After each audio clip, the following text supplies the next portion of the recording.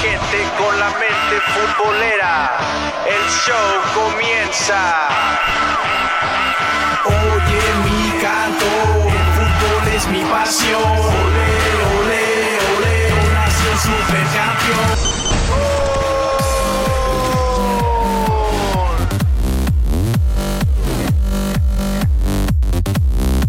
Amigos, ¿cómo están? Bienvenidos a un episodio más de La Mente Futbolera. Este es el episodio número 41. Episodio número 41 y por eso estamos muy contentos. Yo soy David Calzada y te invito a que te quedes a este maravilloso podcast porque estaremos hablando de pura información futbolera como debe de ser. Pero antes, no puedo seguir el programa sin antes presentar al charolastra número 1, Misraim Sandoval. ¿Cómo estás, Misraim? Muy bien, David Calzada, gente bonita, gente preciosa, bienvenidos a este nuevo episodio, a esta nueva aventura de cada semana de Mente Futbolera. Gracias por escucharnos, gracias por ser parte ya de su familia, que vamos ahí, nos escuchan semana a semana cuando van camino al trabajo, parte de su familia, el trabajo, previo a la escuela y así que gracias por permitirnos ser parte de ustedes. Sí, qué bueno que está en sintonía. Pero Misraim, ahora sí que tenemos bastante información. Y eso que no hubo jornada en el fútbol mexicano. Fíjate que acaba de salir una noticia que Sebastián Córdoba es pretendido en el Betis, Misraim. Sí, ¿cierto? El jugador del América, que tiene 22 años, por cierto, tiene un valor en el mercado de 1.2 milloncitos de dólares. Es la nueva joya del América y bueno, pues hay que promocionarla muy bien, ¿no? Sí, esperarse, no cometer el error como Diego Lainez, que pobre Lainez ahora le está sufriendo un poquito allá en el Betis. Así que yo creo que tienen que esperar que madure un poquito antes de venderlo al fútbol europeo. Lo de Lainez sí está complicado porque, bueno, él siendo un jugador pues muy chavito, unos pueden decir que hay que hacerlo madurar, hay que ponerlo... Hubiera estado un torneo más en el América antes de mandarlo a Europa. Pero, Misraim, si tienes la oportunidad de ir a Europa, tú le dices que sí o sí. No hay de otra. Sí, pero porque las oportunidades son muy escasas, Misraim. Está joven, va a tener más oportunidades más adelante. Es más, hasta rechazó una oportunidad de jugar en el Ajax. Sí, imagínate. Eso sí está terrible. Imagínate, del Ajax al Betis... Sí, hay mucha diferencia. Hay mucha diferencia, pero bueno, vamos a ver cómo le va al pequeño Lainez. Y tú me puedes decir, pues sí, la edad y todo, pero pues Messi fue educado allá, ¿no? Desde más chavito todavía, 14 años. Sí. ¿Qué tenía? No, tenía menos, ¿no? 12 años, creo que tenía 12 años cuando se fue a España. 12 años. Así es. Toda su vida, sí, prácticamente toda su vida ha sido en España. Así es. Es más español que argentino, casi. Entonces está complicado lo de Lainez. Yo sí creo que va a terminar en otro equipo, mi rey. No sé en qué, pero imagínate, si Carlos Vela jugó en la segunda división de España. Claro. Imagínate, Diego Lainez, pues yo creo que le va a tocar, mi rey, si no levanta. Sí, se le va a sufrir porque el técnico... del equipo de Betis cada vez no mete menos tiempo, cada vez tiene menos minutos, a veces ni en la banca aparece, así que la tiene complicado, muy complicado, y lo más seguro que en el mercado de invierno, o ya que estamos cerca, es muy posible que salga el jugador. No creo que lo vendan, pero yo creo que sea préstamo, no creo que lo vaya a soltar fácilmente el Betis, creo que él sí lo va a tener a préstamo a algún equipo para que se cale, ¿no? Quizás si ven que sí si la mueve en otro equipo, pues de regreso para acá, ¿no? Sí, exactamente, pero lo que acabas de decir. Gracias. Oye, vámonos con las rapiditas, ¿no? ¡Vámonos! Estas son las rapiditas de La Mente Futbolera.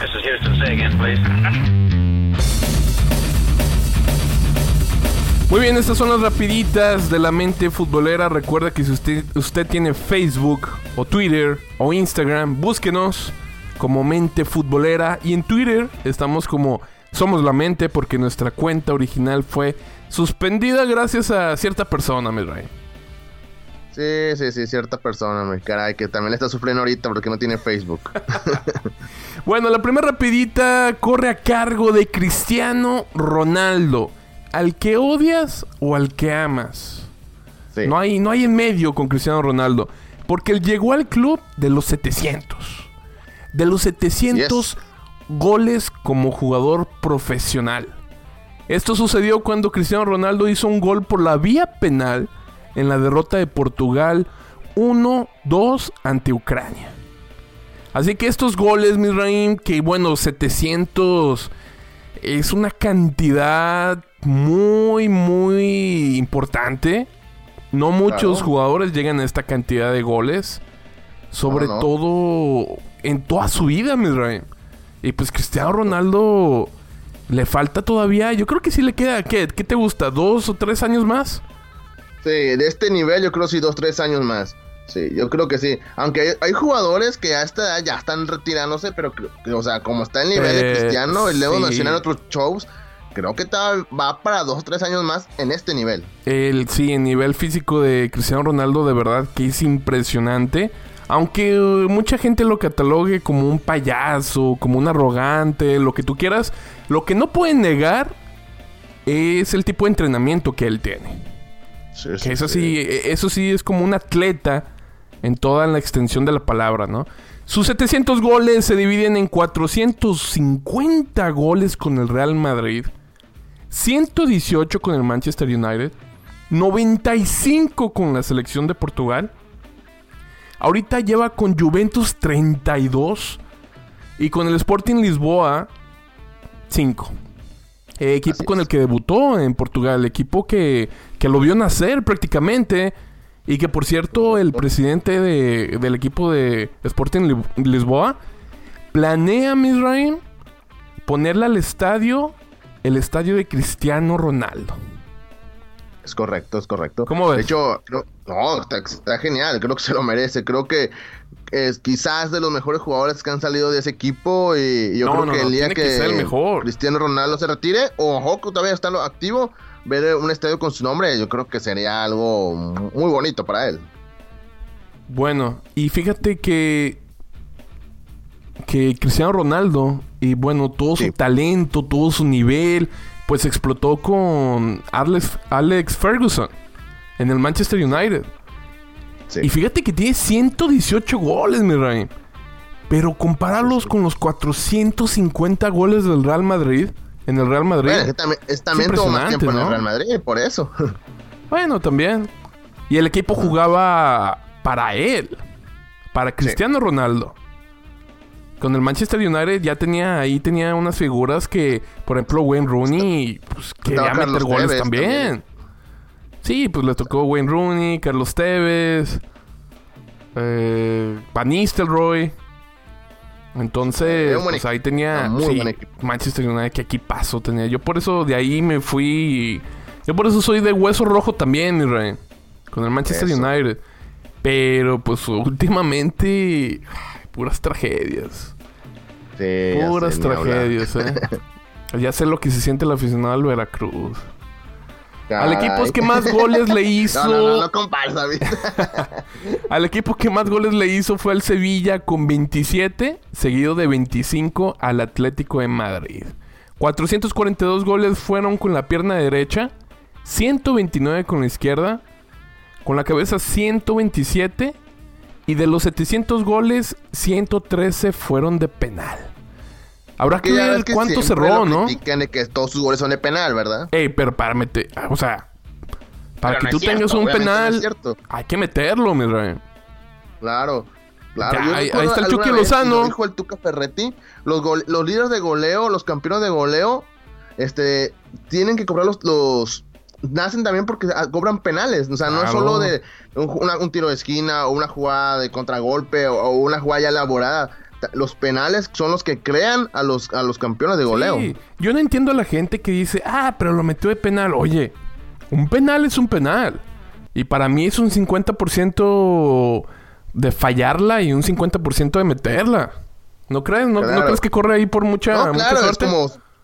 tal como estuvo 50-50, 50 para el tirador, 50 para el portero. Y otra cosa, él era el cobrador oficial. Cada vez que había un penal, sobre todo en el Real Madrid, había un penal y lo cobraba el tirador oficial. Era Cristiano Ronaldo. O sea, le decían, había más jugadores, pero él era todos los equipos tienen a un tirador oficial. O sea, y en Real Madrid era Cristiano.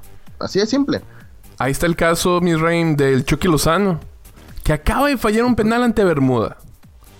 Exacto. Entonces, pues los penales hay que tirarlos. Y de penales, mi rey, equipos, selecciones han perdido campeonatos. También. Entonces, no es De cualquier hecho, cosa. tal vez lo recuerdes en una Copa América Argentina, no recuerdo contra quién equipo fue, y que Martín Palermo falló 3 penales en un solo juego. Sí. O no te vayas tan lejos, hace poquito que vino Tigres. Y le digo a Guiñac, oye Guiñac, ¿qué tal tu gol? ¿Cuál gol? Y le digo, pues el de penal.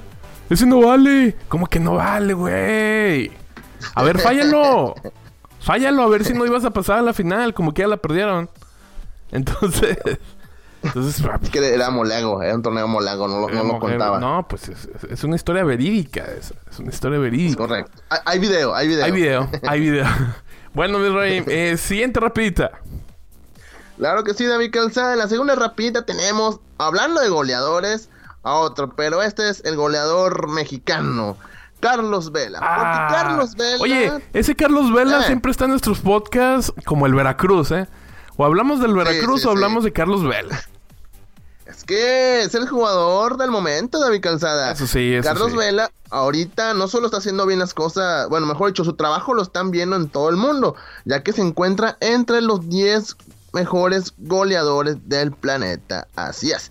El buen trabajo que ha hecho en la MLS, David, pues ya lo han tomado en cuenta la gente de World Football Ranking y reveló una lista con los mejores goleadores de 20 de octubre del 2018 al 14 de octubre del 2019. Ajá. Donde el mexicano aparece como el mejor de CONCACAF y la MLS.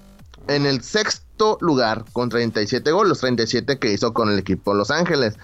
Y bueno, en esta lista pues aparece en la media arribita, está Robert Lewandowski con el Bayern Múnich que hizo 46. Crack. Luego aparece un jugador de Al Nassr. Un jugador. 45. Un jugador, es que el nombre está muy complicado, es que llamo Misraim. Amdalaha, así. Germán Cano de Independiente de Medellín hizo 45. Lionel Messi un 41. En quinto, Dusan Tadic de el Ajax con 38. Y en sexto, Carlos Vela con 37. Hasta arribita de Cristiano Ronaldo, imagínate. Uh-huh. Así que 37 goles y que lo coloquen entre los 10 mejores goleadores del mundo. Pues... ¿Cómo la béisbol? No, está muy bien. Y de verdad que Carlos Vela se mencionaba al principio... ¿Qué fue? Al principio de año. Sí. Que iba a ir al Barcelona. Al Barça, exacto. Y eso fue cierto. O sea, no fue humo. Y en lugar de Carlos Vela, ¿quién fue? ¿A quién metieron? Al hermano de Boateng, ¿no?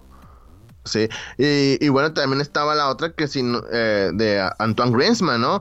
Pero bueno, Antoine Griezmann llegó despuesito, después del rumor, eso entró en el mercado que recién culminó de verano. Pero sí, o sea, su buen nivel era para que regresara a Europa, pero al final de cuentas se vino abajo y se quedó en Los Ángeles, porque no lo vio con malos ojos Carlos Vela jugar en Barcelona. Y eso pero... que ya... Mira, ¿te acuerdas que Landon Donovan precisamente hizo eso? Jugaba en el Galaxy y de repente se iba a un equipo europeo. Jugaba por un un año y regresaba otra vez al Galaxy. Sí, porque entonces es algo que puede hacer Carlos Vela. Sí. Igual puede hacer eso, o sea, yo creo que si no llega a triunfar en Europa con un equipo top como Barcelona, estoy seguro que regresaría a Los Ángeles y obviamente le van a abrir las puertas. Y ahorita como están las cosas, yo creo que Carlos Vela sí vendría haciendo un mejor juego que Antoine Griezmann, ¿eh? Yo creo que a Griezmann ya lo siento muy apagado. Yo creo que perdió su pequeña alegría. Dio el bajón. Sí. Dio el bajón feo y en Atlético de Madrid ya no era el mismo, ya como que se mantuvo con el puro nombre de lo que había hecho anteriormente con el Atlético o con la misma selección. Sí. Y con eso llegó al Barcelona, porque en realidad ya venía a la baja. Uh-huh. Ya, pero bueno, así están las cosas con Carlos Vela. Y bueno, y ¿qué quisiéramos nosotros que Carlos Vela demostrara todo ese talento, todo este poder de goleo en la selección, ¿no? Ya lo quisiéramos en la selección. Sí, el Tata Martino espera algún día que Carlos Vela tome la decisión de regresar a la selección, pero la veo muy, muy complicada. Bueno, buzón de quejas para los jugadores del Veracruz. El Veracruz sigue en problemas y obviamente no solamente en la parte deportiva, sino que también en la parte extracancha. Y bueno, pues, la comitiva de la Federación Mexicana de Fútbol se encuentra hospedada, mi rey, en un hotel en Veracruz, esperando que los jugadores vayan a quejarse, a decir sus molestias. Y adivina qué, ninguno. ¿Qué pasó? Ninguno se ha presentado. No, me da a mí, o sea, ahí están con que no les pagan y bendito no sea México, ¿no?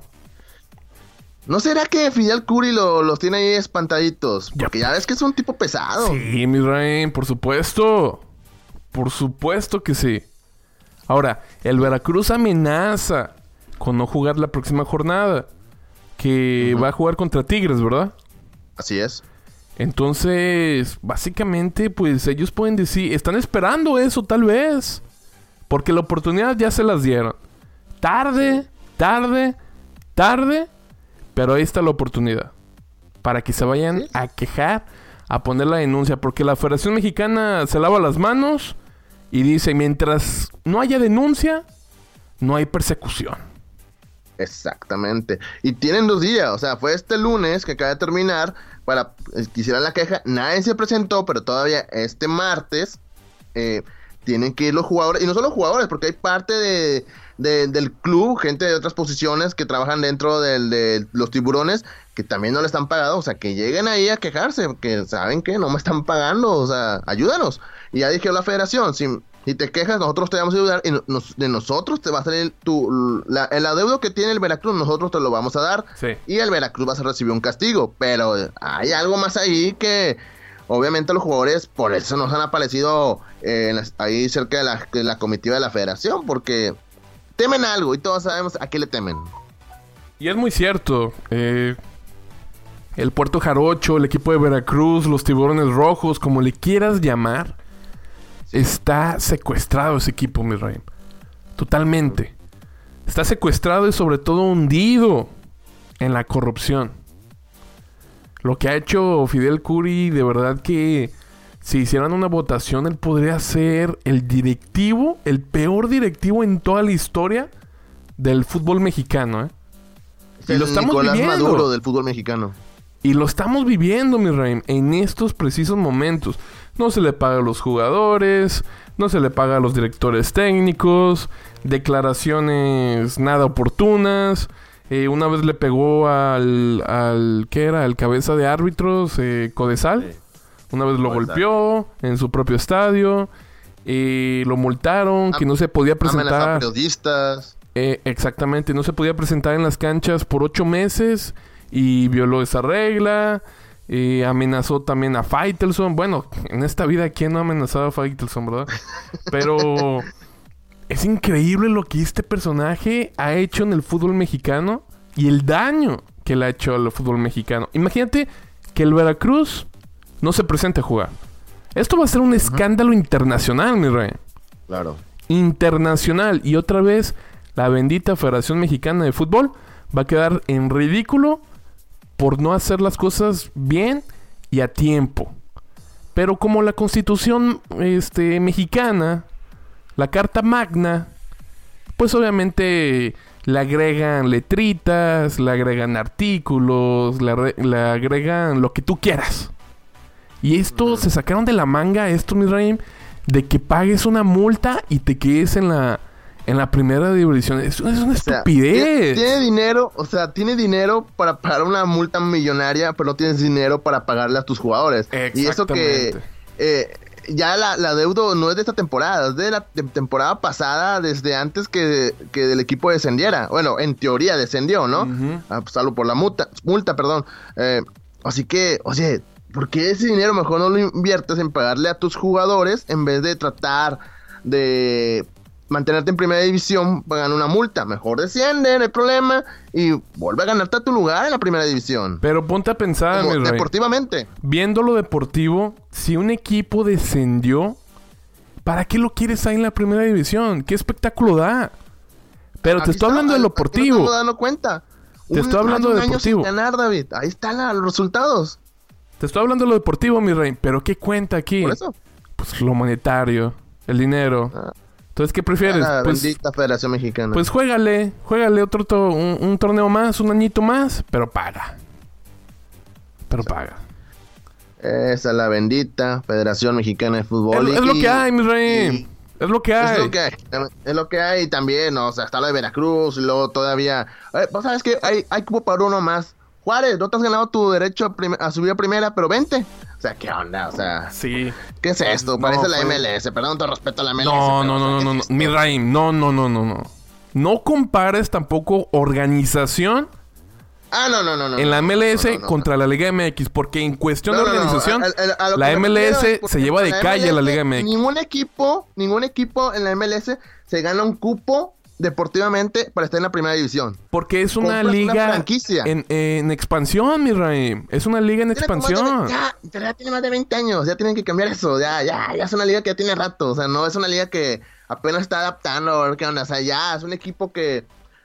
tiene selecciones que han estado hasta en finales de Copa Confederaciones, que han ganado Copa Oro, que han estado en quinto partido, equipos que han jugado Conca Champions, que han estado en un Mundial de Clubes, o sea, no son tan amateurs, ya deben saber qué onda. Y bueno, lamentablemente en la Federación, en el fútbol mexicano, que es una liga que ya tiene más de 70, 80, 100 años como profesional, vemos tipo de ridiculeces en... que es lamentable ver un Veracruz que no merecía estar en primera división, pagó una multa y sigue. Ver un equipo de Juárez que pagó su derecho para estar, no ganarse lo deportivo, sino pagando para tener un puesto en la primera división. O sea, solo pasa en México. Pasa en México, lamentablemente. Lamentablemente, mi rey. Pero bueno, ¿qué vamos a hacer, no? Así está el caso con Veracruz. Y ahora, pues el morbo de ver qué es lo que va a pasar.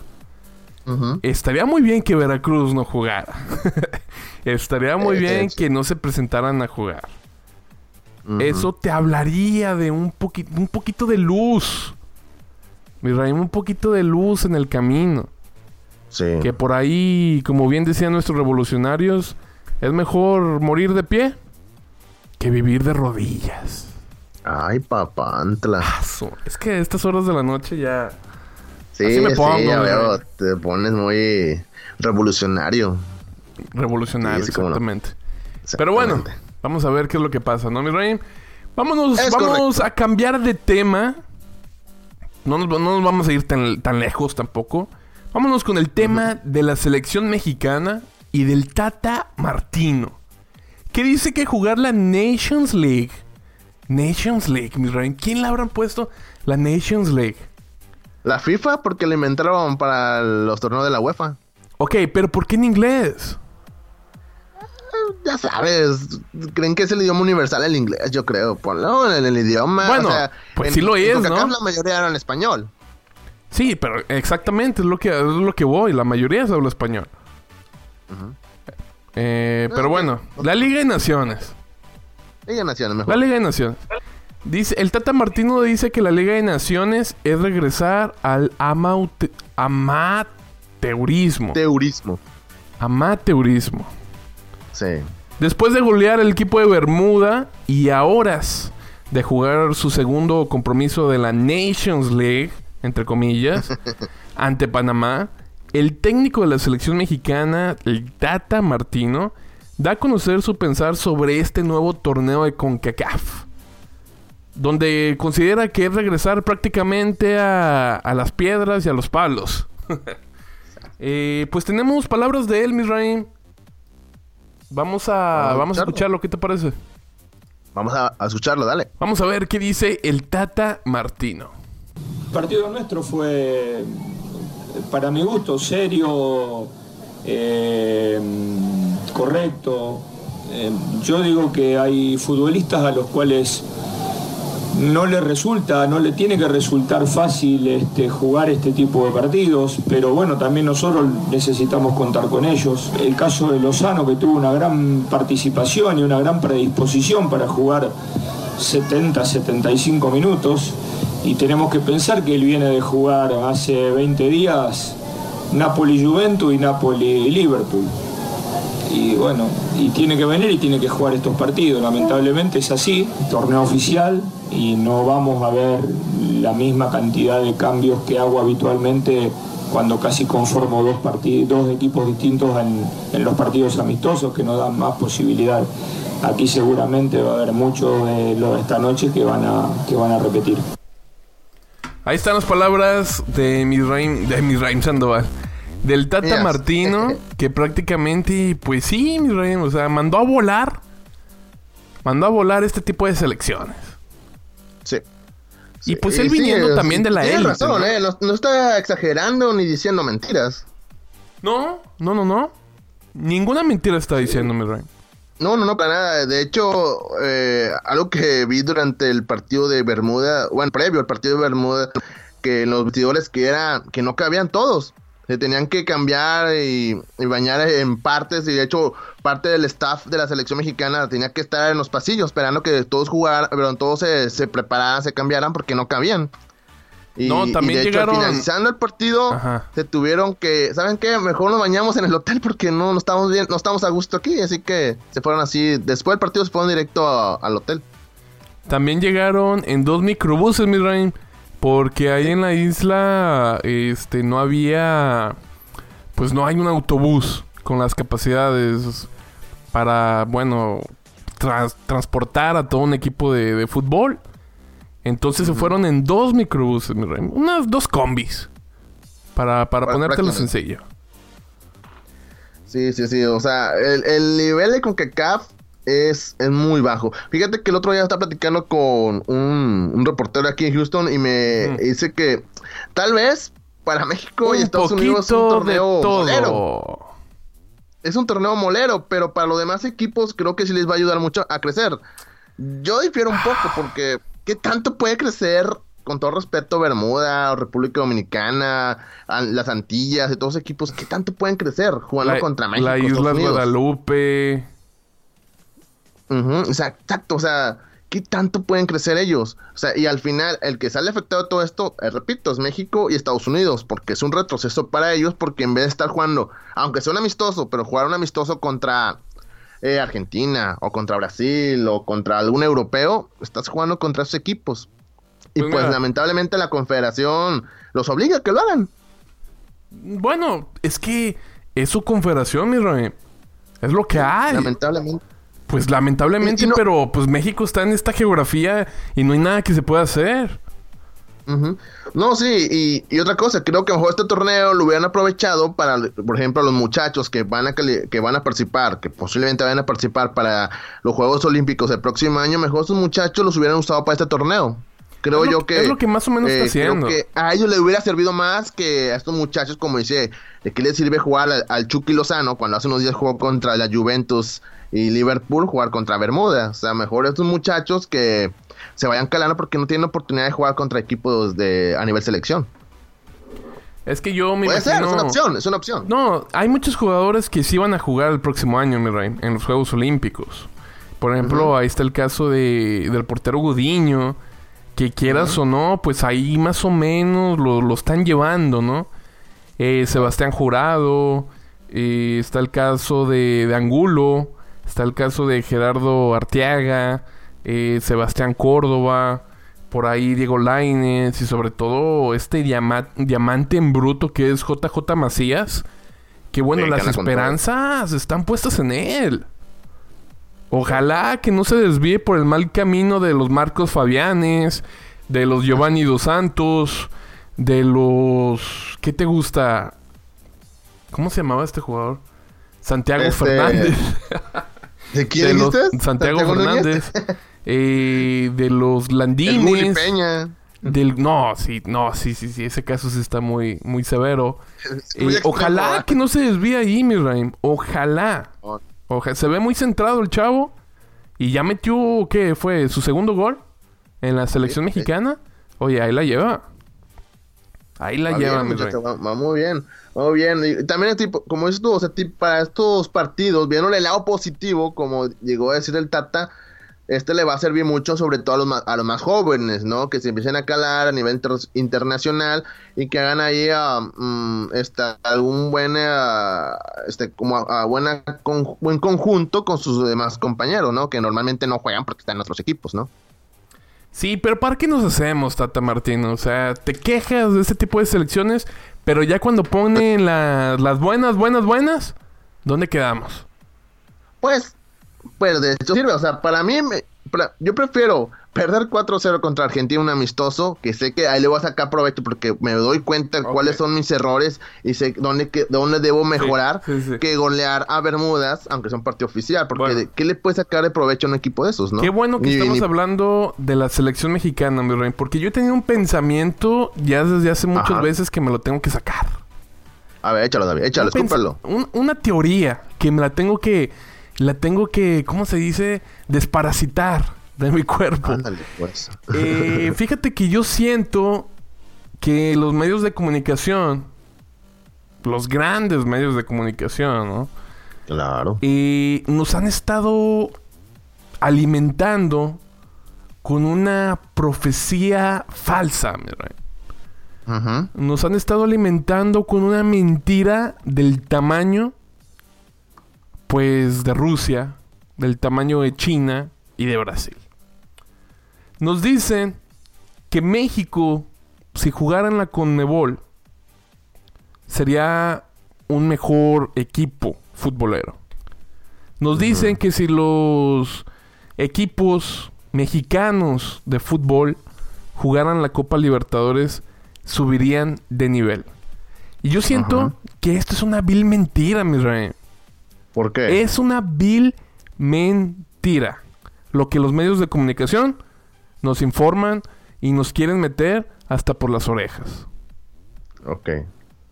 ¿Por qué? Porque ahí está el caso de Venezuela. ¿Dónde juega Venezuela? En la CONMEBOL. ¿A cuántos mundiales ha ido, mi rey?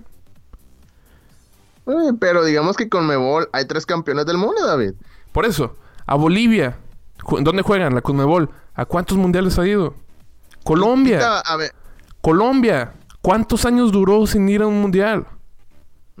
¿Y cuántos mundiales ha ganado? Ninguno.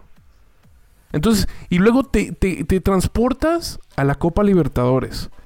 ¿Por qué Cruz Azul, si llegó a la final contra Boca Juniors y la perdió, por qué no intentó otra vez? ¿Por qué no llegó a otra final? ¿Qué aprendió de esa final? ¿Aprendió a ser un subcampeón? ¿Qué aprendió de esa final el Cruz Azul? Ahí está el caso de Chivas. Se enfrentó al Sao Paulo en la final de la Libertadores. ¿Qué fue? ¿2010? ¿2011? No recuerdo muy bien. ¿Qué aprendió Chivas de esa Libertadores? Un solo campeonato en esta década de Chivas después de esa final. Tigres. Recuerda que Pachuca ganó una Copa Sudamericana. Tigres, ahí voy con Pachuca. Tigres llegó a una final de la Copa Libertadores. ¿Y qué ha ganado internacionalmente Tigres? Ni este torneo molero, mi rey, de la Leeds United, o ya no sé ni cómo se llama. Leeds United, ya no sé cómo se llama. Copa Univisión. Copa Univisión. Se llama Copa Univisión. Ni ganó esa, mi rey. Entonces no me vengan a decir que si México juega en la CONMEBOL va a subir de nivel. Eso es una vil mentira. Porque para mí, el talento ya está distribuido, mi rey. Y a los mexicanos, yo me considero un mexicano, obviamente porque soy mexicano, Pues sí. a nosotros el talento, pues llegamos tarde, para así decirlo, mi rey, en cuestión del fútbol. Claro, tendremos talento, mucho talento para otras cosas. Y para esas cosas sí, yo sí creo que hasta somos los mejores del mundo. O sea, no las voy a enumerar, no las voy a enlistar porque este es un programa de fútbol. Entonces, para de fútbol, yo creo que al mexicano le falta mucha evolución, mi rey. Evolución, porque siento que el talento ya se distribuyó. Y te pongo un ejemplo. Ahí está la selección de Brasil. Su primer campeonato del mundo, mi rey. 1958. Habían pasado casi 28 años desde que se inauguró el Mundiales, 1930. Y, mira, ya fueron campeones del mundo en 1958. ¿Tú crees que Brasil tenía academias de fútbol? ¿Tenía la infraestructura que bueno, por lo menos tiene ahorita? ¿Tenía sub-20, sub-21, sub-22? Tenía marketing, tenía dinero, tenían autobuses, tenían comerciales, tenían fans, followers. Nada de eso, mi rey. Era el puro talento. Fue el que les hizo ganar el mundial. ¿Tú qué piensas al respecto? No, yo pienso diferente a ti, respeto tu opinión, pero yo soy de la idea que para mí me serviría más, como te mencioné ahorita, jugar un partido contra los equipos de Sudamérica. Claro, no todos, porque tampoco no te sirve mucho jugar contra Venezuela y Bolivia, pero sí contra Argentina, contra Brasil, contra Colombia, y sobre todo en sus canchas. Tal vez porque acá juegas en la cómoda, juegas acá en Estados Unidos, porque casi siempre los partidos buenos son en Estados Unidos, casi ninguno son en México. Te metes a sus canchas, obviamente te va a servir muchísimo. Y creo yo, y a nivel club, también creo que es más nivel la Copa Libertadores que la Conca Champions. Claro, si si México o algún equipo mexicano hubiera ganado la Copa Libertadores, no se ganaba su derecho a jugar el Mundial de Clubes, porque en nuestra confederación estaba la regla, a diferencia de la Conca Champions, que si un equipo de esta zona la gana, obviamente, solo participan gente de esta zona, obviamente tienes tu derecho a ir a la Copa, al Mundial de Clubes, perdón. Así que, pero más allá de eso, del premio, es el tipo de rivales que tienes y de mejor nivel. Creo yo que te sirve más como equipo, que te participas con un tipo de torneo, porque mira, tal vez no ganamos el torneo, pero ¿cómo le fue a Pachuca jugando esos torneos? En ese tiempo con Pachuca jugaba la Libertadores o la Sudamericana que le ganó, ¿cómo le iba en la Liga Mexicana? Le iba muy bien. ¿Por qué? Porque se estaba calando con los grandes. ¿Cómo le iba a Tigres? Tal vez Tigres no ganó la Libertadores, pero mira cómo le ha ido en la Liga. Le ha ido muy bien. A Chivas también le fue bien en un tiempo. Igual a América. La América participó, tal vez nunca la ganó, a lo mejor ni siquiera llegó a una final, pero eso le sirvió mucho para crecer en la liga. Y mira, es uno de los equipos de toda la vida que ha sido importante. Así que creo que sí ha ayudado muchísimo jugar los torneos sudamericanos a nivel club. Yo creo, déjate la cambio. Tú me dices que te la pongo fácil. Contra Argentina, México contra Argentina. ¿Cuántas veces le ha ganado México a Argentina? Así, así. No, pero la última que tú recuerdes. ¿Cuántas veces le ha ganado a Brasil? La última que tú recuerdes. Contra Argentina. Una Copa América con gol de Ramón Morales, si no me falla la memoria. Exactamente. Mira, te fue hace rato. Imagínate, fue hace ratísimo. ¿Qué ha aprendido México de todas las derrotas que ha tenido con Argentina? ¿Qué ha aprendido? ¿Qué se le puede decir aprender? O mejorar. ¿Qué se le puede decir perder contra una misma selección una y otra vez? ¿Qué aprendizaje puedes tener de ahí, mi rey? Esa parte, porque tú mezclaste las cosas a nivel club y a nivel selección. Creo que a nivel club se ha crecido mucho, pero a nivel selección creo que es algo más allá a eso de lo futbolístico. Creo que es algo más psicológico, porque en los mundiales es la misma historia. Creo que ningún equipo en la historia ha llegado a tantos octavos de final y nunca pasar a los octavos de final. Creo que solo México tiene ese récord del Mundial 94 hasta ahorita Brasil 2018. Creo que nadie tiene un récord así de tantos mundiales seguidos. Creo que es algo más allá de lo psicológico, porque a veces parece que el partido es ganable y lo pierdes. Pero sí te sirve más jugar, por muy que suene trillado, y aunque puedas perder goleada con Argentina, que perdió 4-0, o contra Brasil, que perdiste 3-0, creo que te sirve más tipo partidos porque puedes ver cambios. Hay que ver, es otra época. Ahorita ya estamos con otro entrenador y con unos jugadores que ya van de salida. Estamos hablando de una nueva generación que mencionaste, que está Macías, que está, tal vez viene Jurado, viene otros jugadores jóvenes que están haciendo bien en la liga, que ya, porque ya prácticamente jugadores como Chicharito, Andrés Guardado, Memo Ochoa, esos ya van de salida. Y tenemos un técnico con una mentalidad diferente, que espero que el talento que tiene, o la inteligencia que tiene el Tata Martino, lo lleve a sus jugadores, lo plasme a estos jugadores y se refleje en la cancha, ¿no? Así que creo yo que te sirve más jugar contra esos equipos que contra lo de la zona. Claro, cuando sea la eliminatoria y la Copa ahora es otra cosa, pero este tipo de torneos no te sirve nada la Nation League. Así que creo yo que te sirve más un torneo, amistosos contra estos equipos o contra los europeos, aunque te goleen 5-0, porque recuerdo una vez un partido de Inglaterra contra México en Wembley, amistoso, y que a Inglaterra le metió 5 sin piedad a México. No te vayas tan lejos, el 7-1 ante Chile. O sea, ¿qué aprendió México? El 7-1. Del 7-1. Exacto. ¿Qué aprendió? Exacto, así que es lo que te digo, o sea, es que esta generación está muy maleada. Está muy maleada. Y la mayoría de sus jugadores ni siquiera estuvieron en esos torneos que te digo de la Libertadores y todo eso. No puedo decir que todos, porque no se me vaya alguno que otro. Pero, digo, sirve más jugar un torneo como Libertadores en nivel club y sirve más también jugar una Copa América a nivel selección que un torneo como este, que la Liga de Naciones. Eso sirve más, me lo dejas muy, muy abierto. Pero déjame te digo algo. Yo siento que muchos aficionados, y me incluyo yo, somos unos románticos en el fútbol. Uh-huh. ¿Qué me refiero? A que estamos enamorados no del resultado, sino del escudo y de los colores. ¿Cierto? Ok. ¿O qué piensas? ¿Sí o no? No sé, entonces, sí, o sea, creo que todos, cada quien tiene su equipo, tiene su primer amor futbolístico, así que eso no cambia nunca. Sí. Entonces, básicamente, esto del fútbol, sobre todo con el Tri, me estoy enfocando un poquito más en el Tri, aunque metí un poquito de los clubs. Siento que esto es como una religión, Israel, a la que constantemente el mexicano es bombardeado con diciendo de que esta vez sí se va a poder. Ahora sí. Mira qué jugadores tenemos. Ponte la verde. Es como si estuviéramos esperando a los elegidos, a los mesías. Claro. Es por eso que digo, es como una religión. Nosotros estamos viviendo domingo tras domingo, 4 años tras 4 años, en esperar a que los elegidos estén en la cancha. Sí.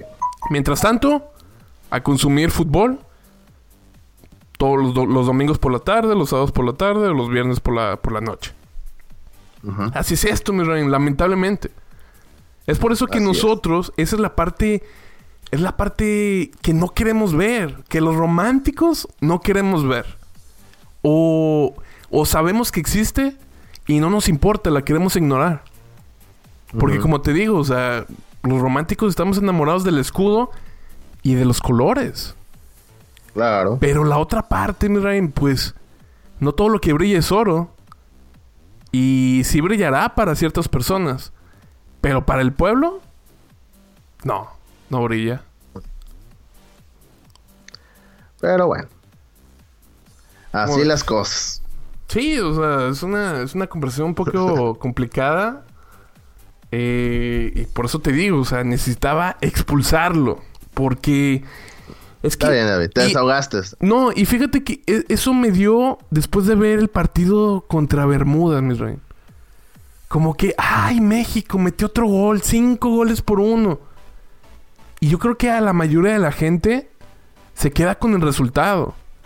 Pero no se queda con el trasfondo del asunto, que es que goleaste a un equipo de tercera división. Creo que solamente de Bermudas solamente había un jugador profesional y jugaba en Irlanda. Uh-huh. Así que yo sí me gustaría que bueno, es que no se puede hacer nada, como quiera. Si dijéramos, ok, vamos a hacer un boicot contra la selección, nadie lo va a hacer. No. Y a veces veo que la gente puede ser eso, como dices tú, son más románticos del fútbol. O a veces por el simple hecho de que es que a mí ver los partidos de selección me sirve para juntarme con mis amigos, irme a tomar unas cervecitas. Lo ven más por ese lado también, porque a veces vamos a los estadios y a veces la gente está más enfocada en echar despapalle, en echar fiesta, que en realidad lo que pasa en la cancha, ¿no? Es más la selección es un motivo de reunión, que más que nada de otra cosa, porque creo que cuando uno va a ver a su equipo creo que tú, por ejemplo, vas a ver al Santos Laguna, no es tu misma reacción que tienes con el Santos o con la selección mexicana. Igual en mi caso con Rayados, igual con otros con el América, con Chivas, con Pumas. Y esa es la diferencia. Lo que acabas de decir es la diferencia contra, por ejemplo, Brasil o Argentina. Que ellos, Misraim, ellos si pierde su equipo es casi prácticamente... No quiero decir que la muerte, ¿verdad? Pero como si les estuvieran quitando la vida. Y el mexicano es como... Ok, sí, estamos en la fiesta, perdió México, pero bueno, saquen las cervezas. Exacto. O sea, creo que la gente, sobre todo este tipo de partidos, tipo de torneos de que dices, oye, van a jugar México contra Bermudas aquí en el estadio de los Vaqueros de Dallas. La gente va a ir y se va a llenar el estadio, pero no es por el rival, ni por la misma selección mexicana, es simplemente por el convivio, por echar despapalle, por echar fiesta, es simplemente por eso. Por ejemplo, en lo personal, yo cuando veo que va a jugar México contra Bermuda, bueno, obviamente me trato de enterar porque tengo que estar informado, pero no lo veo ya en un plan como aficionado, o sea, no me llena este tipo de partidos. Tal vez ya cuando son partidos de eliminatorias, depende del rival, sí me llama la atención como aficionado, o cuando ya es un mundial, obviamente ahí sí me pongo la verde, pero no, ya la verdad, creo que, no sé si hay más gente como yo, pero creo que hay mucha gente que le está perdiendo cariño a la selección por todo lo que hemos mencionado, el manoseo de directiva, jugadores que están más enfocados en su vida social, en hacer comerciales, que al final de cuentas lo importante que es lo deportivo, lo hacen a un lado y ahí están los resultados, ¿no? Pero bueno, sí. Es otro tema eso. Bueno, ya para acabar este comentario, lo bonito del fútbol, Misraim, es que pues nada está escrito. Nada está escrito. Nada impide que un jugador cambie el libreto de un partido. Nada lo impide. Correcto. Entonces, pues bueno, seguiremos esperando a que un jugador o varios jugadores cambien el libreto de lo que viene siendo la selección mexicana a nivel mundial. No a nivel confederación, sino a nivel mundial. Porque los mismos hondureños, salvadoreños, y no es por echar lumbre o algo. Saludos, que tenemos muchos seguidores hondureños en Facebook. Saludos. No, hombre, ¿qué podemos decir del Salvador, Misraim? Tú amas las pupusas. Ajá, yo cada jueves como pupusas, no hasta la pongo. Sí. Yo también a veces como comida hondureña. Entonces, baleadas. Entonces, pues no. Y pollo con tajada también. Entonces no podemos decir nada de nuestro... Y Mente Futbolera nunca ha hablado mal de nadie, Misraim. No, para nada, nunca. Si acaso... No, de nadie. Hacemos, o sea, la verdad de repente soltamos uno que otro chascarrillo. Sí, es verdad eso, sí lo soltamos. Sí. Pero nunca vamos con la intención de menospreciar o de ofender a alguien. Nunca lo vamos a hacer. A lo que decía que los hondureños, salvadoreños dicen, ok, sí, me puedes ganar, pero tú, México, fuera de la CONCACAF, no eres nadie. Sí. No eres nadie. Hoy tiene una Eso. Tal vez no cala, tal vez no vamos al mundial, pero le ganamos a México, ¿no? Sí, pero eso sí cala, mi rey. Porque eso es la verdad. Me vale que son. Es Honduras. Bueno. Reba. ¿Qué te parece? Y ojalá. Y otra gente que dice, en serio, nunca va a pasarlo como lo que hizo Australia, que Australia se cambió de confederación. Creo yo que México nunca se va a cambiar de confederación como le hizo a Australia. O sea que también olviden eso, descarten eso, nunca va a pasar. Pero Misraim, si nuestra propia confederación, ¿cuántas veces no llegó Javier Aguirre de bombero para salvar a la selección? Sí, exacto. O sea, tampoco hay que tener esos sueños guajiros que en la CONMEBOL estaríamos peleando ahí. No, y creo que en la CONMEBOL veríamos la verdadera realidad de la selección mexicana. Creo que esa sería la... Por eso me gustaría para saber en qué en realidad dónde estamos. Saber en realidad dónde estamos. Porque creo que ya juegan la CONMEBOL y caray. Eso de decir que la cosa. En dónde estamos es muy variable, ¿no? Porque, por ejemplo, en un año podemos estar con Juan Carlos Osorio y tener cierto nivel. Y ahora estamos con el Tata Martino que se volvió a empezar de cero. Y tal vez tenemos hasta un nivel más bajo. Entonces es bien difícil medir esta cuestión de los niveles. Y el único parámetro que existe podría ser en un mundial. Y pasar al famoso quinto partido. Es el único parámetro, Misraim. sea, porque ni en la Copa América, que ya ni se juega, o sí se juega, pero... Bueno, pero no está México. Sí, exactamente. Entonces, como te digo. Pero bueno, ya casi vamos a acabar el programa, mi rey. ¿Qué te parece si nos vamos con el héroe de la semana? ¡Vámonos! ¡Es un ave! Es un avión. Es el héroe de la semana. A ver, échatelo. ¿Quién es el héroe de la semana, mi rey? En esta semana no es un héroe, es una heroína. Heroína. La heroína de la semana es Toni Presley. ¿No hay aplausos? No, ahí está. Ajá. Ya que esta jugadora norteamericana que milita en Orlando Pride regresó a las canchas, ya que hace unos meses se le detectó cáncer de mama. Pero este fin de semana y después de una larga lucha ante este mal, la futbolista de nueva cuenta volvió a jugar fútbol. Así que bien por esa heroína que regresó después de una dura batalla contra el cáncer que le ganó. Y bueno, y tantas mujeres que todos los días, hay muchas mujeres que están peleando por este problema que es el cáncer de mama. Sí. Así que, bueno, bien por Toni Presley y que otras mujeres vean que luchando tal vez se pueda lograr salir de este mal, de esta enfermedad. Sí. Pues qué bien, felicidades por ella. Y qué bueno que se curó completamente, ¿no? Exactamente. Vámonos con la bestia, David. Vámonos con la bestia de la semana. ¡Es horrendo! Es la bestia de la semana. ¡Fue horrible! ¡Fue horrible! A ver, échatelo. A ver si Eugenio Derbez no nos reclama un día por el... fue horrible. Ya, es que están muy delicados todos ahorita, ¿no? Pero bueno. Ocupado el tipo. Bueno, es cierto. La bestia de la semana son los pseudo aficionados de la selección de Bulgaria. ¿De la selección de qué? Bulgaria. Bulgaria, a ver, cuéntalo. Ya que durante el partido de la selección de Bulgaria ante Inglaterra, un grupo grande de ultras o de pseudo aficionados búlgaros estuvieron haciendo cánticos racistas y gestos nazis a los jugadores de Inglaterra. Ya es que hay varios de color que estuvieron molestándolos durante todo el partido. De hecho, el árbitro tuvo que detener el partido en 2 ocasiones. Ya sabes, la nueva regla que hay en casos homofóbicos, de racismo. Y pues estaba a una, digamos, de una suspensión, digámoslo así, del partido, porque no paraban los aficionados hasta que los detectaron, la policía los sacó del estadio y las cosas se calmaron un poquito. Pero bueno, ellos son la bestia de la semana, porque obviamente la FIFA tratando de erradicar, de que salga de las canchas, de los estadios, cualquier situación de racismo, de homofobia, de machismo y todo eso, quieren que salga de los estadios de fútbol. Y bueno, estos aficionados allá de Bulgaria, pues con sus cosas de racismo y gestos nazis, pues bueno, espero que estén en la cárcel, a lo mejor están en la cárcel. Y bueno, la selección de Bulgaria se salvó de que el siguiente partido se los castigaran, ¿no? Porque estuvieron a un solo, ¿cómo le dicen, David? Un solo... strike, ¿no? Un strike.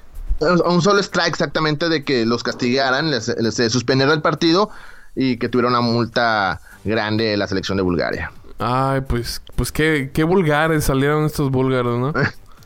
Muy vulgarcitos. Y bueno, Inglaterra los goleó 6-0, o sea que... Está bien. También por eso. Justicia divina. Exactamente. Diosito castiga, exactamente. Uh-huh.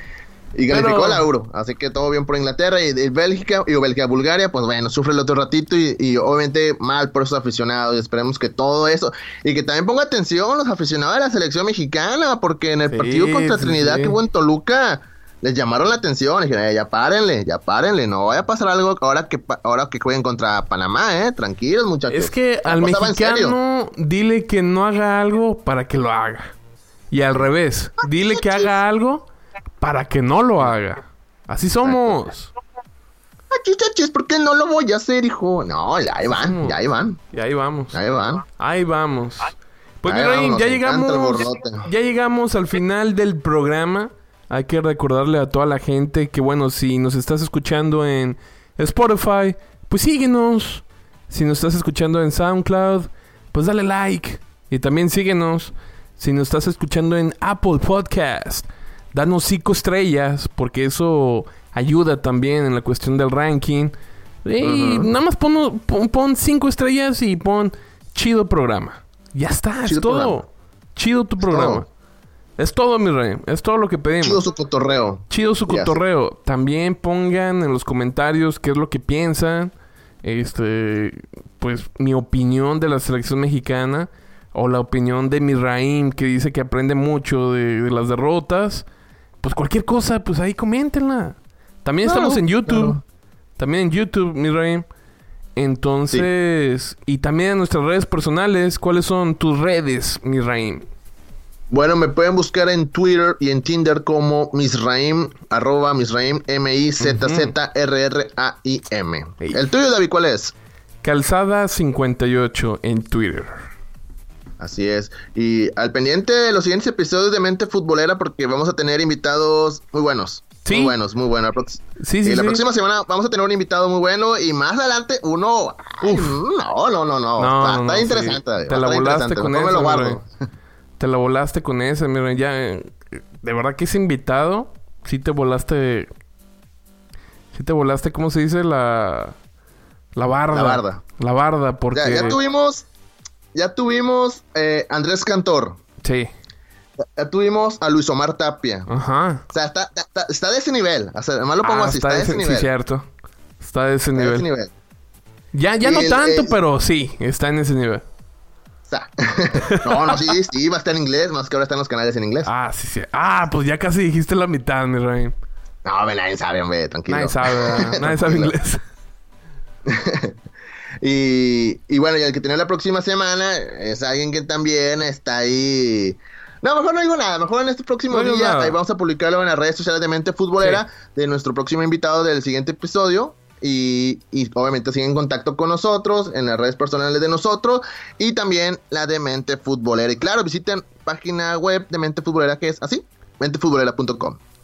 Perfecto. Bueno, cuídense mucho, que se la pase muy bien este resto de semana. Y bueno, ustedes tienen una cita con nosotros la próxima semana, el martes.